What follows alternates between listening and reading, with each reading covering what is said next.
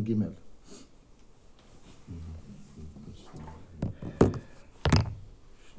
דף עין ג'. אני אכתב לך. יפה? אוקיי, תודה.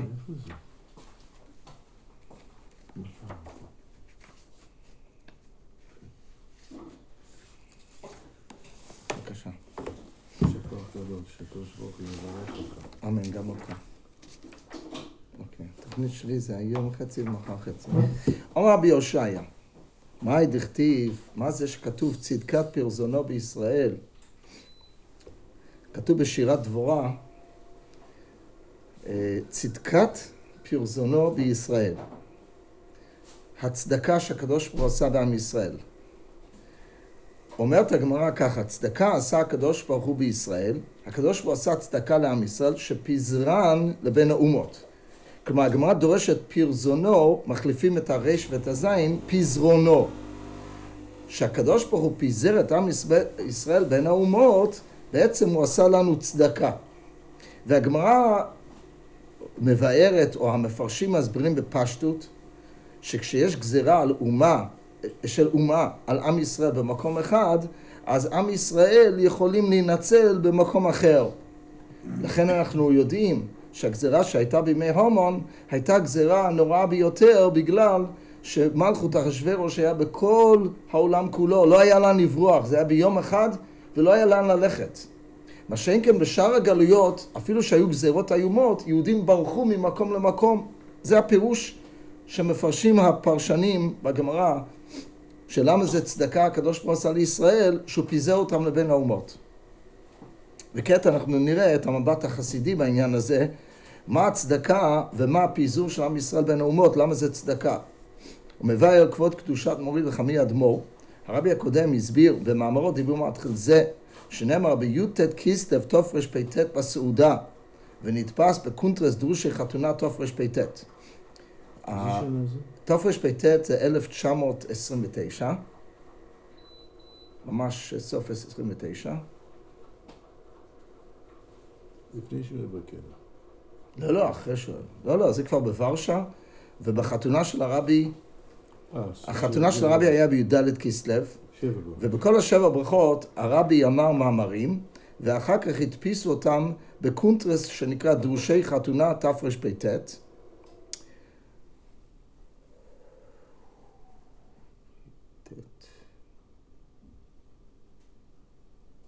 צריך להיות, כן.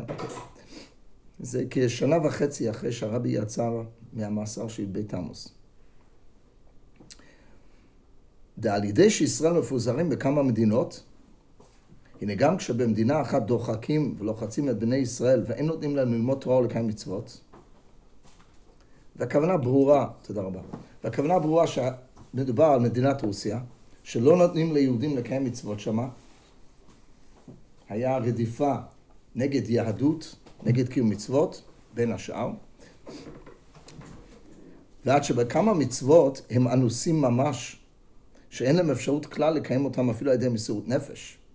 זאת אומרת, יש מצב שהמלכות מקשה מאוד על קיום מצוות, אבל על כל פנים במסירות נפש אפשר לקיים אותם. למשל, היו תפילין, ויהודים יכלו להניח תפילין, אבל זה היה מסירות נפש. כי אם תופסים אותך מניח תפילין, אז היו עלולים לאסור אותך, להגלות אותך, לפטר אותך מהעבודה וכו' וכו'. אבל היה תפילין. אבל יש מצוות שגם במסירות נפש אי אפשר לעשות. מביא הרבי דוגמה, ולדוגמה, כשיש גזירת המלכות שלא להכניס למדינה 4 מינים של לולב ואתרוג, שאז גם על ידי מסירות נפש אי אפשר לקיים המצווה. בשנות הקומוניזם, גם במסירות נפש אי אפשר לקיים לולב ואתרוג, כמעט בכל רוסיה. אולי היו מקומות בודדים ששם כן היה אפשר. אולי בגרוזיה יש לולבים ואתרוגים, לא יודע. אבל לא היה אפשר, גם לא במסירות נפש, כי הדבר לא נמצא. זאת אומרת, הרבי רוצה לתאר את המצב, שיש מצב שעם ישראל נמצאים תחת גזירות של המלכות, לא נותנים להם לקיים מצוות, אפילו לפעמים גם מסירות נפש לא מועיל. כלומר, מהשמיים יהודי אנוס לגמרי שהוא לא יכול לקיים אפילו אם הוא רוצה. גם מסירות נפש לא יעזור. פשוט אין. אין, כן. הנה, על ידי שישראל הנמצאים בשאר המדינות עוסקים בתורה ומצוות, זה שיהודים במקומות אחרים בעולם, במדינות אחרים כן עוסקים בתורה ומצוות, הם נותנים כוח ועוז גם לאלו הנמצאים במקום שיש שם גזירות, שיוכלו ללמוד תורה ולקיים מצוות. זאת אומרת, זה שיהודים במקומות אחרים, שקל להם ולא מפריעים להם, הם כן יכולים לקיים מצוות, מכיוון שכל ישראל ערבים זה בזה, יש לנו ערבות והתחברות יהודי אחד לחברו, וכל עם ישראל זה בזה, אז אלו שיכולים לקיים מצוות נותנים כוח, וכנראה גם זכות במצוות שהם מקיימים, לאלו שלא יכולים לקיים מצוות ואנוסים. אתמול קראנו בתניא דבר נפלא, ב'ה'תשל של אתמול, הרבי אומר שמה שאנשים שעשו מניין, ויש כמה 10 יהודים שמתפללים בכוונה, כמו שצריך, אז שאחרים שלא יכולים להתפלל, כי הם צריכים למהר לעבודה וכולו, שלא יפריעו להם, ויותר טוב שבכלל לא היו מתפללים בבית כנסת, או שהתפללו מינימום מה שהם יכולים, בגלל שהציבור, ש10 יהודים שמתפללים, הם מוציאים את העם שבשדות שהם אנוסים, והם מוציאים אותם מדי חובתם. אז אם אתה באמת אנוס, ואתה לא יכול להתפלל, אז בסדר. אז יש ציבור, והשליח ציבור מתפלל עבור כל עם ישראל, לפחות באזור, שלא יכולים להתפלל, והוא מוציא אותם מדי חובה, והרבי אומר, כאילו הם התפללו ושמעו. זאת אומרת, לקחו חז"ל בידיעה שיש זמנים ומצבים שבני אדם אנוסים מלקיים איזה מצווה, למשל תפילה בציבור, ולכן הציבור שמתפללים, מתפללים עבורם. אז כאן בצורה קצת יותר רחבה, שיהודים שמקיימים מצוות במדינה אחת, מזכים ונותנים כוח ליהודים שנמצאים במדינה אחרת שלא יכולים לקיים את המצוות. או בגלל שזה מאוד מאוד קשה, ודורש מסירות נפש, או שפשוט אין תנאים, או שאי אפשר, אין. הנה על ידי שישראל הנמצאים בשאר מדינות עוסקים בתורה ומצוות, הם נותנים כוח ועוז גם לאלו הנמצאים במקום שיש שם גזירות, שיוכלו ללמוד תורה ולקיים מצוות. ומן הקל אל הכבד, כלומר, מדברים קטנים מתחיל להתבנות לדברים יותר גדולים. בתחילה הסיוע הוא שיוכלו לקיים את המצוות על ידי מסירות נפש על כל פנים. כלומר, זה שיהודי יכול לקיים מצוות אפילו במסירות נפש, זה גם דבר גדול. שיהיה לו יכולת לקיים מצווה אפילו במסירות נפש. בזכות שיהודים האחרים לקיים את המצווה, אז נותנים גם ליהודי הזה לקיים מצווה, רק במסירות נפש. כי ידוע שיש דעה בפוסקים, שגם במצוות שעליהם אמור יעבור ואל יהרג, רשאי לקדש את השם ולמסור עצמו. כלומר, חכמים נתנו רשות לאדם למסור את נפשו, אפילו לקיים מצוות שלא כלולים ב3 מצוות חמורות. יש מחלוקת גדולה בין הפוסקים, בין הרמב"ם ושאר פוסקים, שהרמב"ם אומר שכשם שאנחנו מצווים למסור את נפשנו ולא לעבוד עבודה זרה, ולא לשפוך דם ולא לגלות עריות, אז ככה אנחנו מצווים לעבור על כל שאר 610 מצוות של התורה ולא להיהרג. ומי שנהרג, אומר הרמב"ם, הוא חוטא והוא מאבד את עצמו לדעת. אז אם למשל גויים היו מכריחים יהודי לאכול לא כשר, לפי הרמב"ם הוא חייב לאכול לא כשר, ואסור לו לאבד את עצמו לדעת. אבל הרבה פוסקים אחרים חולקים על הרמב"ם ואומרים, לא, זה רשות. ב3 מצוות החמורות אנחנו מצווים למסור את נפשנו למות. אבל על כשרות וכדומה מותר לנו. כלומר, אם יש לך רצון למסור את נפשך למות ולא לאכול דבר לא כשר, אתה חסיד. אתה עושה דבר טוב. אתה לא חייב, לא דרשו מאדם דבר כזה. אם אדם אמר, לא יכולתי לעמוד בניסיון, אכלתי לא כשר כי פחדתי שיהרגו אותי, אז אונס פטור, ומהשמיים לא דנים אותו. אבל לעומת זה, אמן. דעת הרבה פוסקים שאם הוא רצה למסור נפשו למות על שאר מצוות, הוא חסיד. אז הרבי אומר כאן, שהרי ידוע שיש כזה דעה בפוסקים, אז ממילא, על ידי מסירות נפש הם יכולים לקיים מצווה. כי לפי הרמב"ם, לא רק שהוא לא קיים מצווה, הוא עשה עבירה. לכן הרבי אומר, שהרי זיכנו אותם, שעל כל פנים הם יכולים לקיים מצווה במסירות נפש, ולפי דעות הפוסקים הללו הם באמת מקיימים מצווה, ואדרבה במסירות נפש ובחסידות. ועד יותר מתקדמים, שאחר כך הפעולה של יהודים שנמצאים במקום אחר, פועלים שביהודים שנמצאים במקום קשה, לא יצטרכו למסור נפשם כלל. כבר יכולים לקיים מצוות בלי מסירות נפש. ועד יותר מתקדם, שלא יהיה להם אפילו ניסיונות, ועוד יותר, ואפילו לא מנועות ועיכובים. זה הולך מן הקל אל הכבד. בהתחלה הם לא יכלו לקיים מצוות בכלל, עכשיו על ידי מסירות נפש יכולים לקיים. אחר כך לא מסירות נפש, אבל זה ניסיון גדול. אחר כך רק מיניות ועיכובים, אחר כך אפילו בלי מיניות ועיכובים. כמו היום.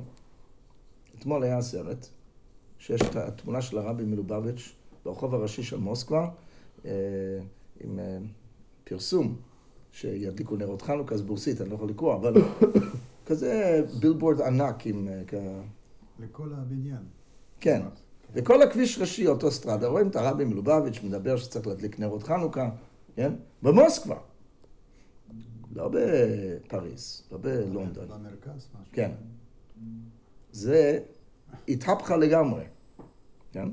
זה עכשיו לא רק שהם מיניות ועיכובים. היהודי מדליק נר חנוכה ומקיים מצוות, בפרסום, לא צריך מסירות נפש על זה. והכל נפעל בגלל שיהודים במקומות אחרים כן יכלו לקיים מצווה, אז הם תורמים לאט לאט לאותם יהודים שנמצאים במצוקה, שגם הם יוכלו לקיים את המצוות. כי יצאו לחירות ויוכלו לעשות בתורה מצוות מתוך הרחובה. כמאמר הז"ל, כל המקיים את התורה מעוני, סופו לקיים מאושר. זה ממש מה שהרבי הקודם אמר לפני 90 שנה, כן, פייטת זה 90-91 שנה, ממש נבואה. הוא מדבר אחרי שהקומוניזם ממש דיכא את היהדות, וכבר הבריחו את הרבי הקודם מרוסיה. אז מה הרבי אומר? שעכשיו שיהודים מקיימים מצוות במקומות אחרים בעולם, אז הם יעזרו ליהודים שנמצאים ברוסיה, שהם יוכלו לקיים מצוות מן הקל אל הכבד. והנה אנחנו רואים שהדבר התקיים. בהתחלה באמת היה בלתי אפשרי בכלל לקיים מצוות, אפילו במסירות נפש אי אפשר. לא היה אפשר פשוט. אחר כך היה צריך מסירות נפש גדול, אחר כך לא מסירות נפש, אבל ניסיונות, אחר כך רק מיניות ועיכובים. היום, בבקשה, אתה בסדר. אתה לא יותר משוגע מכל המשוגעים האחרים שם. אולי אדרבה. זאת אומרת, זה בסדר. זה ממש נבואה מה שהרבי אומר, מה שהרבי הקודם אומר. והתורה הזאת אפשר להרחיב את זה בכלל, לא רק בנוגע למה שהרבי ודאי דיבר, בתרפ"ט, בנוגע ליחס של סיוע רוחני ליהודים שנמצאים ברוסיה, אלא גם כן בכלל בכל העולם כולו, שיהודים עוזרים אחד לשני, על ידי שיהודי אחד מצליח לקיים מצוות, הוא עוזר גם לאלו שקשה להם, לא יכולים, נכשלים, לא משנה. יש עזרה הדדית, וזה העניין של צדקת פרזונו בישראל. צדקה עשה הקדוש ברוך הוא בישראל שפיזר אותנו. שאנחנו מפוזרים. יש פיזור במקום, פיזור בזמן, פיזור גם כן בנפש. אני לא מתכוון לומר נפש מפוזרת בצורה מקובלת, כאילו אדם מבולבל מפוזר, אלא כל אחד במצבים שלו, כל אחד בניסיונות שלו, או כל אחד במצב שלו. אז יש בן אדם שבאמת קשה לו, כמעט בלתי אפשרו, זה ניסיון גדול שלו לקיים מצוות מסוימות, גם במצבים שלנו היום. יש אנשים שקל להם לקיים את המצווה, אז אלו תורמים לאלו. ב' והנה, כיוון שהתורה היא נצחית, בכל עת וזמן, בכל מקום, כמבוא במיימר, הרבי אמר שהדברים של התורה הם נצחיים, כלומר, כשהרבי אומר את זה, הוא כאילו, זה לא כאילו, אז הרבי הקודם אומר שהדברים שהוא אומר הם נכונים תמיד. כן, לא רק במצב ספציפי שבו הוא מדבר, תמיד זה נכון. מובן שצדקה זו היא גם במקומות שאין שם גזירות על תורה ומצוות. כלומר, הדבר הזה גם מתייחס למקומות האחרים. למשל, יש עזרה הדדית בין יהודים שנמצאים בארץ ישראל היום, לבין יהודים שנמצאים באמריקה, לדוגמה. יש עזרה הדדית. עזרה הדדית, אנחנו רואים את זה בגשמיות, זה גם הולך ברוחניות. יש כאן איזה שיתוף פעולה סמוי שנשמות ישראל עוזרים זה לזה, בזכות שאתה מקיים מצוות, ואתה לומד תורה, ואתה מתפלל, ויש לך זכויות שאתה נמצא בארץ ישראל ואין להם. ויש מצוות שאתה יכול לקיים, הם יכולים, אבל הם לא מקיימים וכדומה, אבל אתה עוזר להם, ואתה מזכה אותם בחלק מהמצווה הזאת. ויובן זה על פי מה שכתב כבוד קדושת מורי וחמי אדמו"ר בדורשי חתונה הנ"ל. כלומר, יש הרבה מאמרים בדורשי חתונה. זה סדרת מאמרים, אני לא יודע כמה, אבל היה 7 ברכות והיה קבלת הפנים, אז יכול להיות שם 7-8 מאמרים, אולי יותר, אולי פחות, אבל מדובר בסדרה של מאמרים שהרבי הקודם אמר בזמן השמחה, כל השבוע. אז שם כתוב באחד מהמאמרים, בעניין מצוות פדיון שבויים, שישנה גם ברוחניות. ברוך אתה אדינו אלוהינו מלך העולם שהכל נהיה בדברו. אמן. לחיים. עכשיו זה אבי י"ט כסלו, אז אפשר להגיד לחיים. לחיים. גם על קפה, מותר להגיד. אוקיי. אז אומר הרבי הקודם שפדיון שבויים יש גם ברוחניות.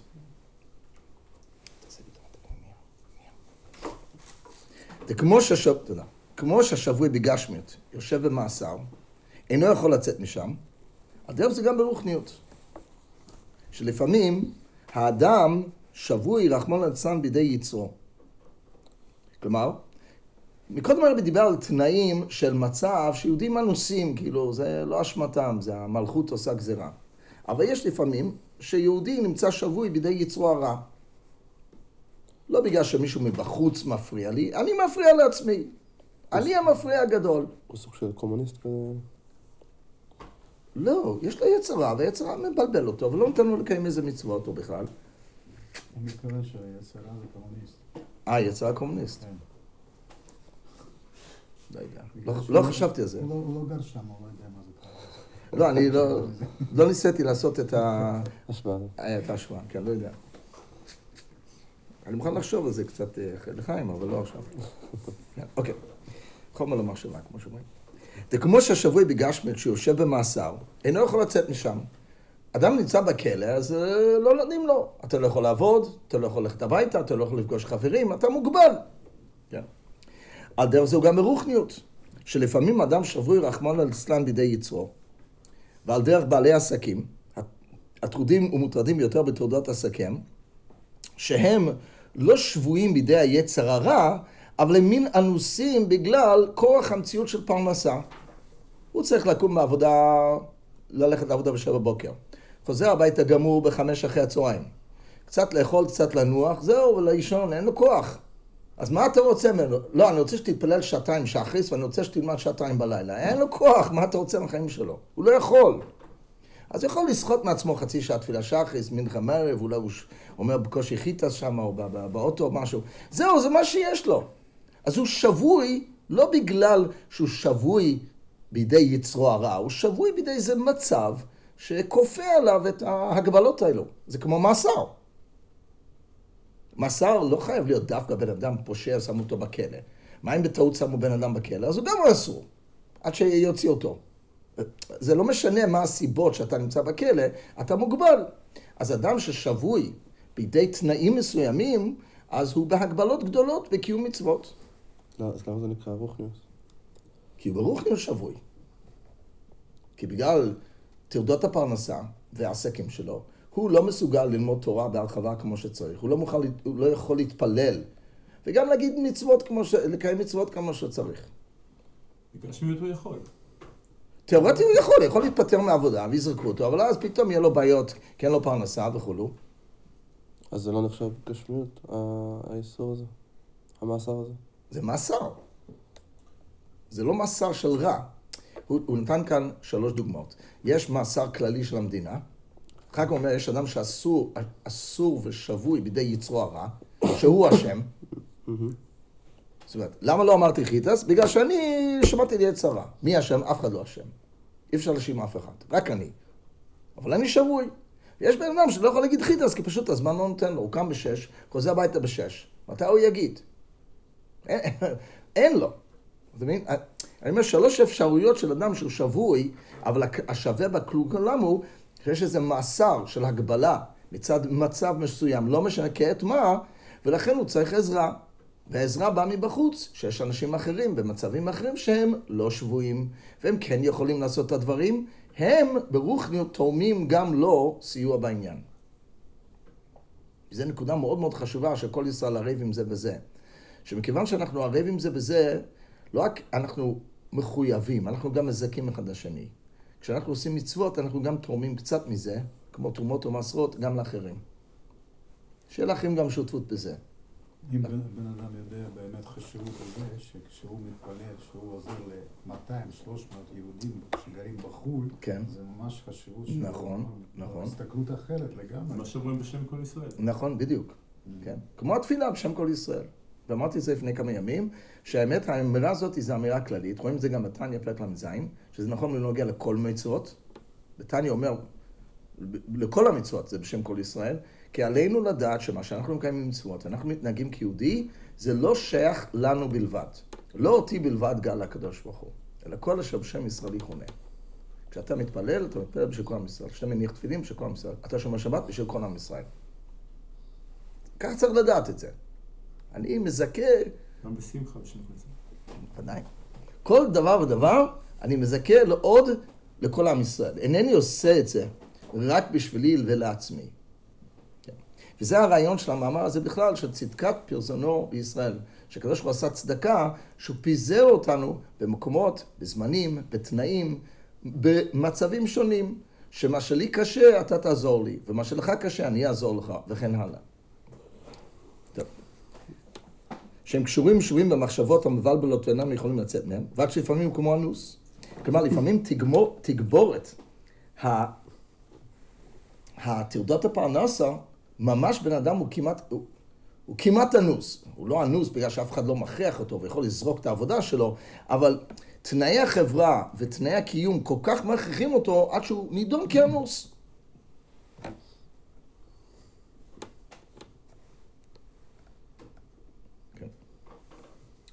ובלשון הרמב"ם, בנוגע להלכה, שיצרו הוא שתוקפוי. הרי דיברנו על הרמב"ם הזה הרבה פעמים, שהרמב"ם אומר שאדם שלא רצה לשמוע לבית דין ויקרו אותו עד שהוא אמר רוצה אני, זה נקרא שהוא באמת רוצה. כי באמת הוא היה רוצה לעשות מה שהתורה המצוות מצווה אותו, אלא שיצרו הוא שאנוסוי. ועכשיו שהוא קיבל מכות, אז היצר עזב אותו. אבל מה שאמר רוצה אני זה אמת. אז אתה רואה שהוא היה שבוי בידי יצרו, וצריכים לעזור לו. וזהו עניין הצדוקה, הידי שפיזרון לבין האומות, גם בנוגע למקומות הרווחה. כלומר, אמנם הרבי הקודם דיבר, או על כל פנים בגולוי, על יהודים במקומות הרווחה, עוזרים ליהודים במקומות מצוקה, אבל גם ביהודים שנמצאים במקומות רווחה גופה. כלומר, היהודים פה בירושלים, שברוך השם פחות או יותר התנאים, פחות או יותר שווים, לא... אבל כל אחד ואחד יש לו את הקל הפרטי שלו. יש לו את הבעיות שלו. את היצרו הוא שהנושא שלו. את השבי של צורכי הגוף ובלבטישקייט. כל אחד יש לו דברים שמגבילים אותו מלקיים מצוות כמו שהוא היה רוצה. זה דבר פשוט. תעשה השוואה בין שאתה יושב בהתוועדות בי"ט כסלו ואחרי שתות כוסות לחיים ואתה שמח באמת, ואיך אתה היית רוצה שהיום שלך ייראה, לבין 12 שעות קודם, 12 שעות אחר כך שאתה באמצע עבודה. איך התמונה? זו תמונה אחרת לגמרי.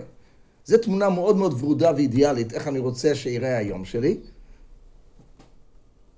שאני מעט שעה חסידוס לפני התפילה, ואני אתפלל באריכוס, ואף אחד לא יפריע לי, ושום דבר לא יפריע לי, ואחר כך אני אלך לקיים מצוות, והכל יהיה רק בשמחה, ולא יהיה לי יצרה בכלל, שיצרה ילך לישון עד שנה הבאה, עלינו טובה, כן, עזוב אותי.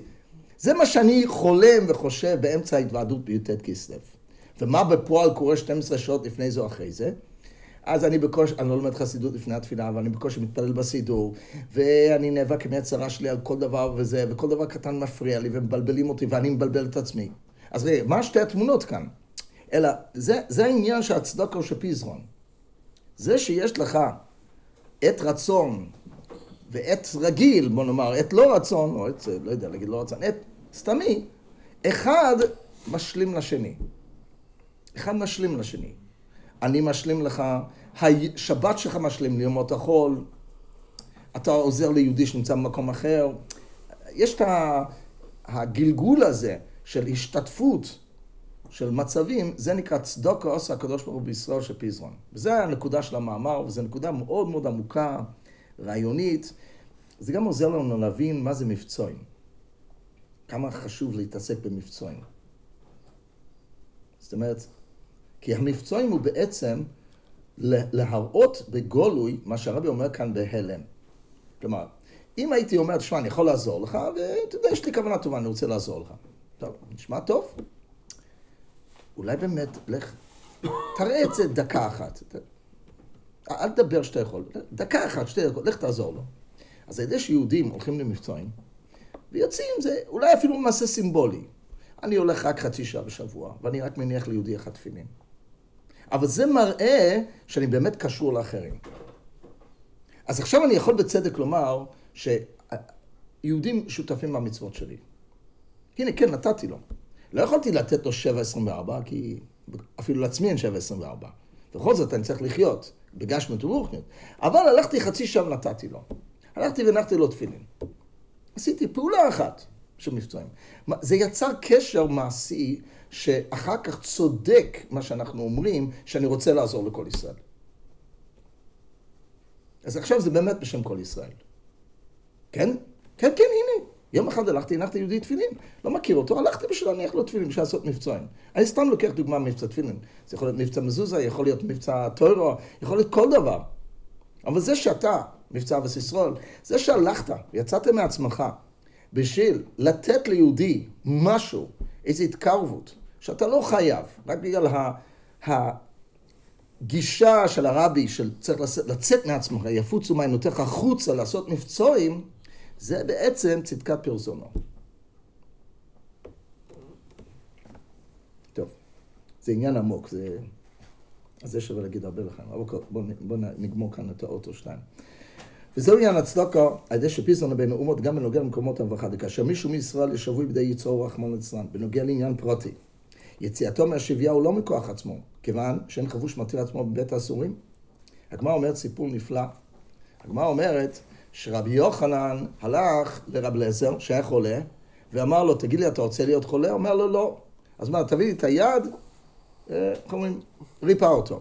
אחר כך רבי יוחנן היה חולה. אז מישהו אחר בא לרבי יוחנן, יכול להיות שזה רב אליעזר. ואמר לו, תגיד לי, אתה רוצה להיות חולה? הוא אומר, לא, תביא לי את היד, ריפא אותו. שאתה אומר, רגע, אם רבי יוחנן ריפא אותו, אני לא יכול... אמרתי, לא, אין חבוש מתיר את עצמו בית האסורים. אתה יכול לפתוח את הכלא מבחוץ לאנשים שבכלא. כשאתה בתוך הכלא, אתה לא יכול לפתוח. זאת אומרת, זה מושג רוחני. אדם שנמצא בבעיה צריך שיבוא לו ישוע מבחוץ. הוא לא יכול להושיע את עצמו, כי הוא במאסר הזה. אז האדם שנמצא באיזה מאסר, אז הישועה באה על ידי עזרה מבחוץ. אז יש יהודי שהוא שבוי בידי יצרו, הוא בכלא. אז אני לא יכול לעזור לעצמי, כי אני לא יכול לפתוח מבחוץ את הסורגים, אין לי את המפתח, משהו כזה. אז צריך שמנחם יבוא מבחוץ עם מפתח ויפתח לי.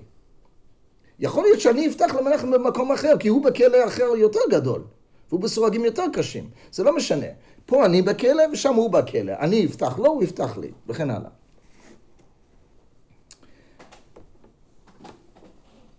ועד, וגם כאשר, גם הפודה אותו בשבייה, כלומר גם היהודי השני, הוא לא צדיק גמור, גם הוא שבוי בידי יצרו, בעניין אחר, או במצב אחר.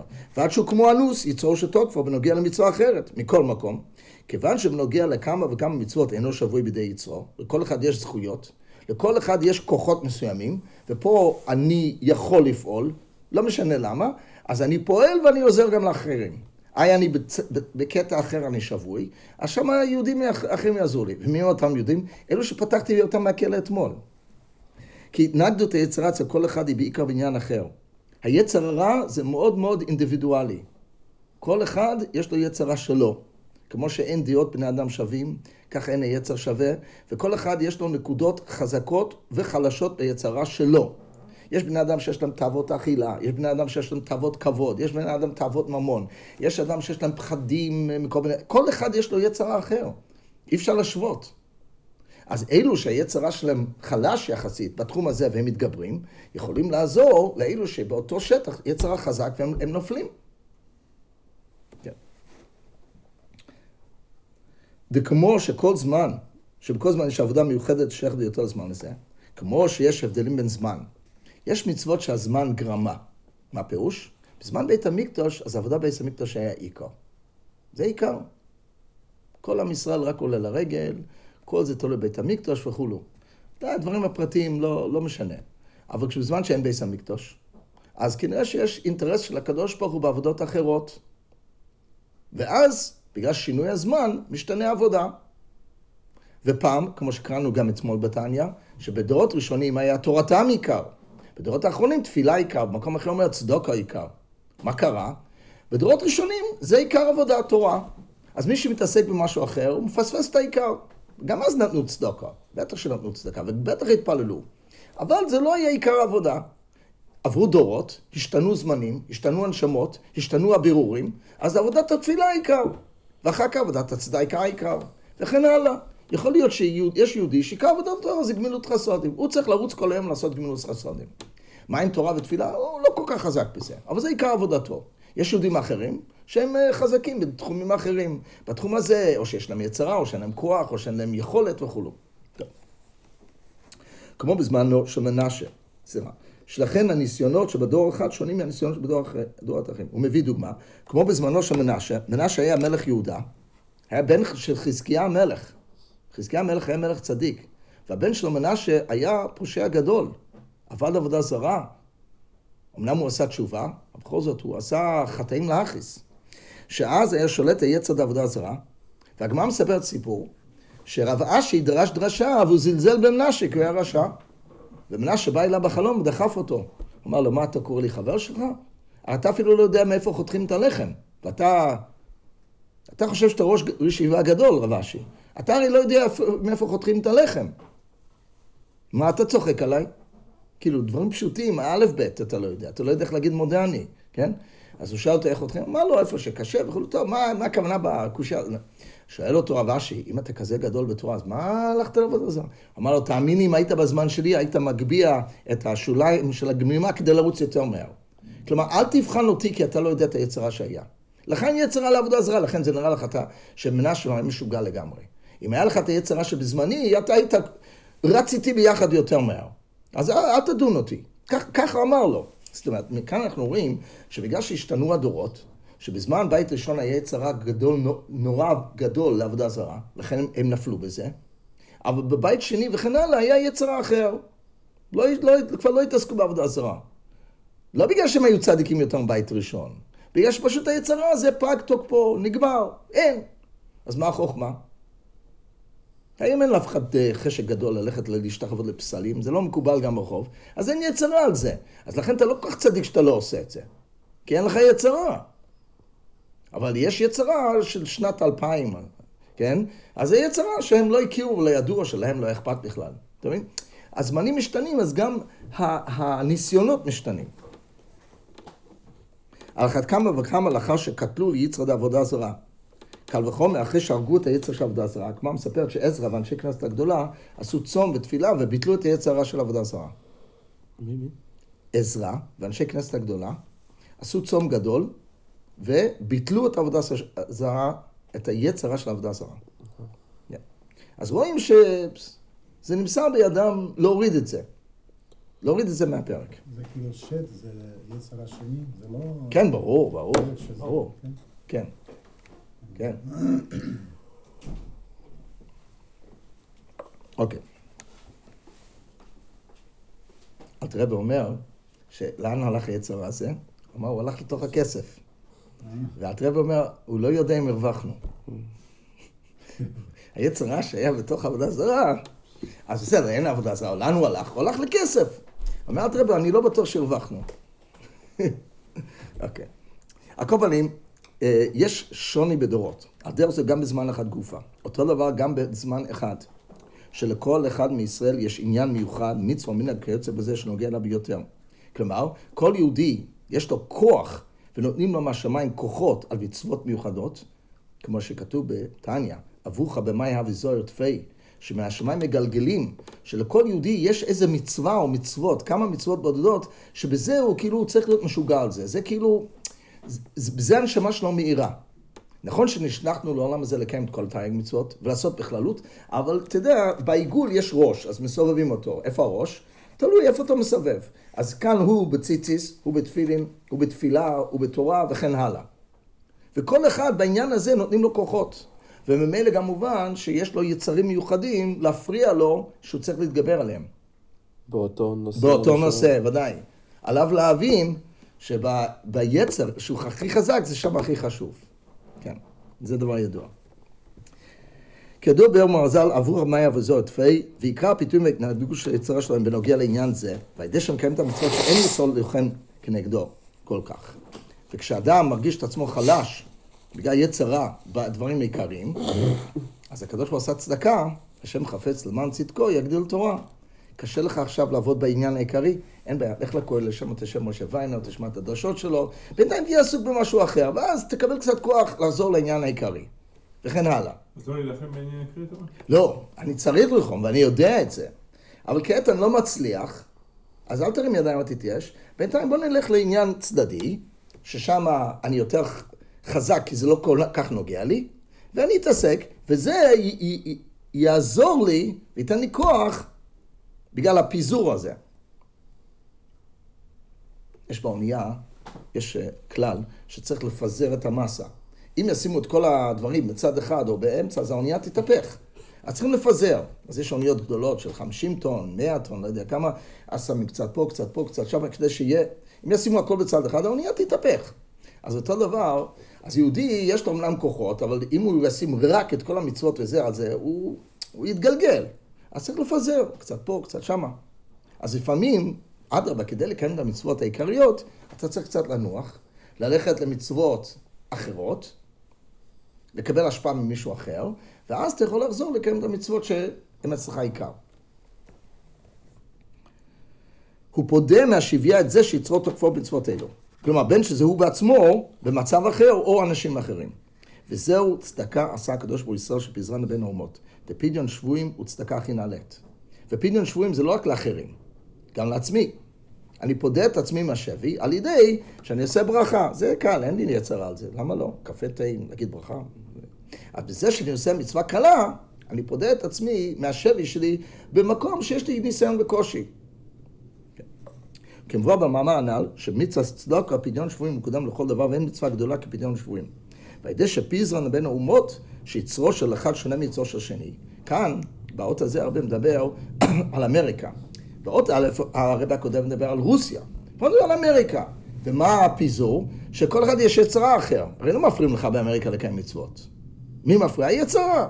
אז הקדוש ברוך הוא עשה צדקה שפיזר את היהודים באמריקה, על דרך זה, לאו דווקא אמריקה, כן? שיש להם יצרה שונה, כדי שאחד יעזור לשני, וכל אחד גם יעזור לעצמו במצבים וזמנים שונים. זה נקרא גמילות חסודים וצדקה ופדיון שבויים. ברוחניות. שיצרו של אחד שונה מיצרו של השני, על ידי זה מתקיים את הצדקה ופדיון שבויים כנ"ל. טוב, אנחנו נעצור פה להיום. אני מקווה שמחר נספיק לסיים את זה, בעזרת השם.